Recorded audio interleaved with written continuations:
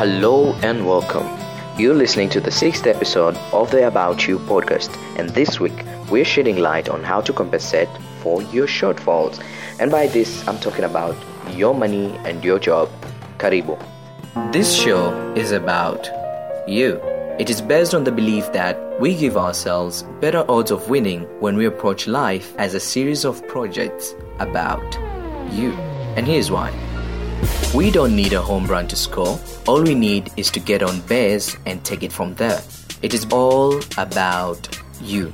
Whether you want to write a book, run a marathon, or simply start a career path that fulfills you.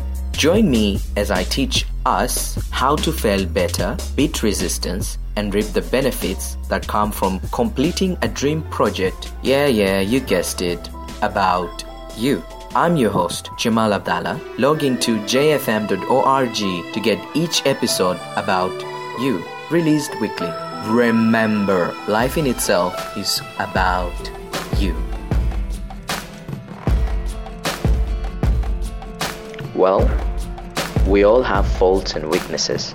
No man is perfect. No matter what you may think, you should understand that what you see on the outside is only a momentary reflection of who that person is and what their problems are.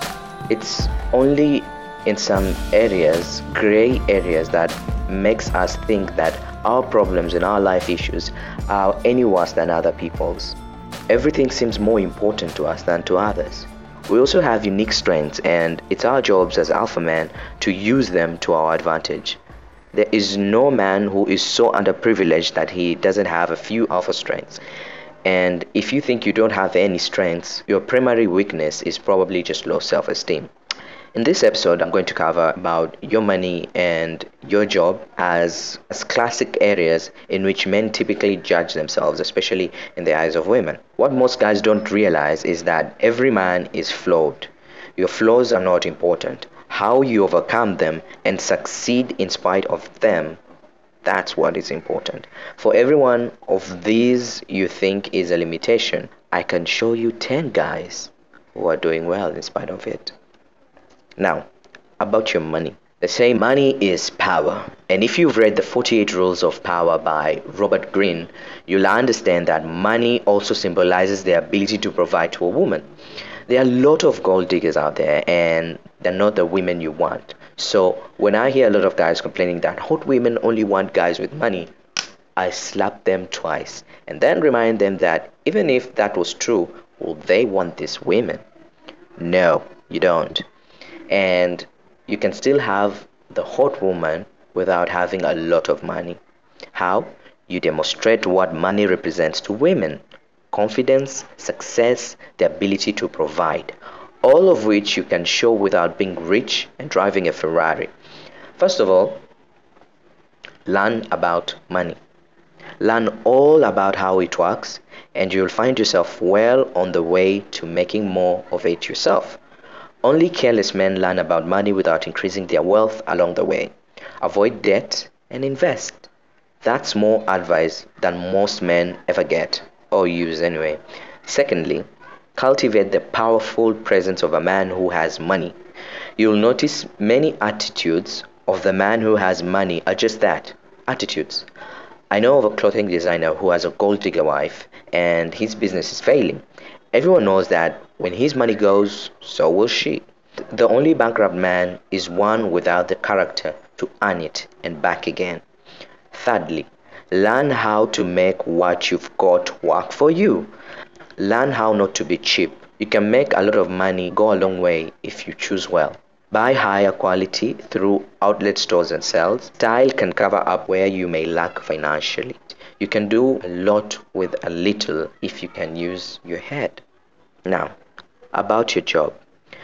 Every guy wants a prestigious job. Our thirst for power ensures that men are rarely satisfied as just worker bees. Most of us aspire to be managers, even if we're not sure that we'll be good at it. Your job isn't what will get you laid. What you can do, however, is learn how to describe it in ways that will help you get laid until you get that CEO position you've been eyeing for. First, come up with some funny alternative occupations when she asks you what you do. Normally, I use things like I'm an arm candy for women who just can't get rid of their husbands. Next, have a uniquely descriptive way to presenting what you really do. I used to know of a guy that was a janitor at some high school, and he called himself facilities coordination technician. You say you're a road worker? No, no. Try you're a road and highway construction technician. Face it, everybody is a technician in some way, and you may find that in the presence of re-engineering your job description, that you also re-engineer your attitude towards that job. You'll become more successful when you treat your roles as if it's the most important job on the planet. Don't forget that you should also have a statement of your vision for your work that you can communicate to any woman you meet. When I tell women I'm a relationship advisor for men, I then tell them about my visions for improving the quality of character for men and women everywhere through better relationships and better physical fitness and confidence. I let them know that I've got a spectacular visions for what I do. Your vision means 10 times more to her than the job you currently have to pay the bills. Share your dream with them. Thank you for listening and hope you're going to use this.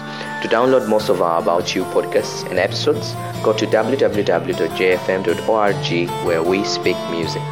I'm Jamal Abdallah and this is About You.